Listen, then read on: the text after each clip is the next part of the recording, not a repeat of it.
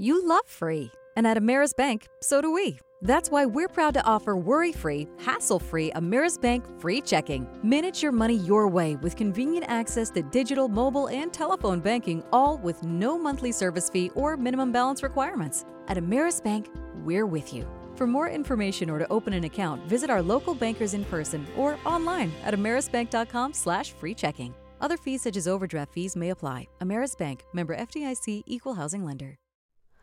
Hi, it's Terry Gross, the host of Fresh Air. We bring you in-depth, long-form interviews with actors, directors, musicians, authors, journalists, and more. Listen to our Peabody Award-winning Fresh Air podcast from WHYY and NPR. Support for WABE's local coverage on maternal health and mortality comes from Georgia Health Initiative, whose mission is to inspire and promote collective action that advances health equity for all Georgians. Learn more at georgiahealthinitiative.org.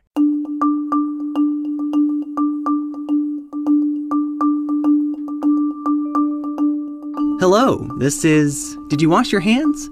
We're a podcast from WABE, answering the questions everyone's asking during the COVID-19 pandemic. I'm your host, health reporter Sam Whitehead. Today, for our inaugural episode, a look at some of the latest on the coronavirus situation in Georgia and inside a press conference in the age of social distancing.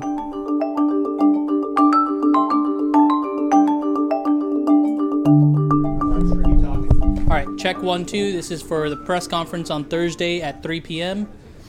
We should be good to go. Are you guys all good? Press conferences pretty much begin the same way. Journalists crowd together, jostle for the best vantage point, check their camera settings and mic levels, then just kind of stand around waiting for the thing to start. That was the scene last week in Governor Brian Kemp's office as he prepared to give an update on Georgia's coronavirus pandemic response. But things are different now. Hello? Hello? Who is this? Social distancing has turned in-person press events into video conferences, complete with all their quirks and annoyances. One more time, everyone needs to mute. This is what access to public officials has become in the age of the coronavirus. It's new for everyone, something Kemp's press secretary, Cody Hall, pointed out before the governor delivered his remarks. I did want to just start with a couple of housekeeping things. I appreciate everyone being flexible with us. This is obviously a new thing for us, not being able to do regular press conferences. So much of what was regular to us all just last week has changed. It's a different time.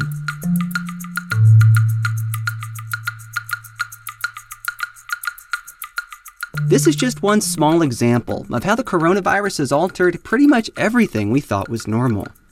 In the days ahead, the pandemic will test our healthcare system, our economy, our political leaders. It'll test us. And that's what we hope to chronicle here on this podcast, in regular conversation with doctors and scientists on the front lines of the fight against the virus. It's a very simple principle.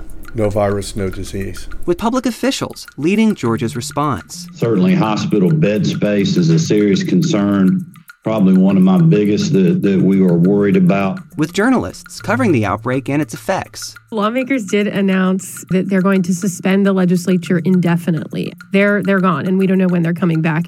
And with you.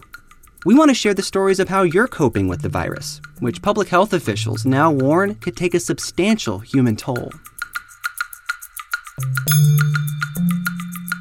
As of today, officials say 3 people have died from COVID-19 in the state.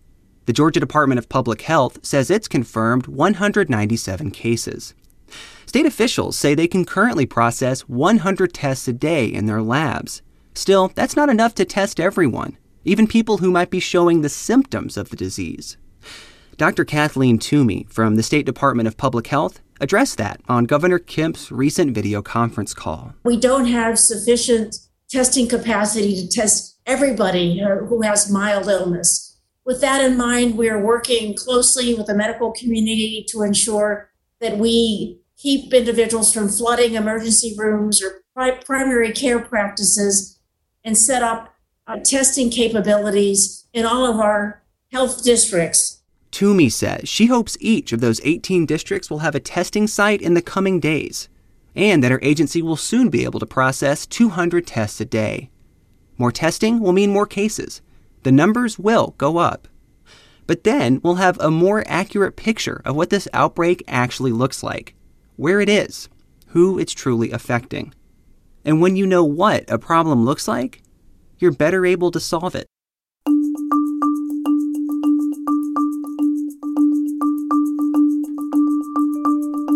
This has been Did You Wash Your Hands? A production of 90.1 WABE Atlanta, where ATL meets NPR.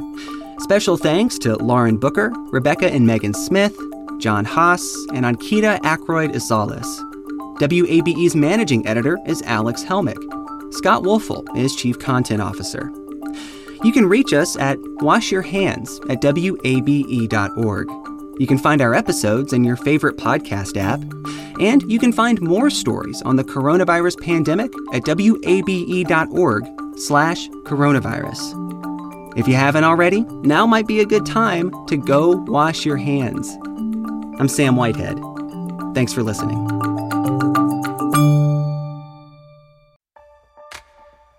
The world is full of mysteries. Are ghosts real? Is that yogurt expired? Hey, the unknown can be scary, but when you donate to WABE, you know where your money is going. Your gift supports the journalism that keeps you informed and the programs that pull back the curtain on complicated stories. Help us make the world less mysterious. Become a member now. Go online to wabe.org/donate, and thanks.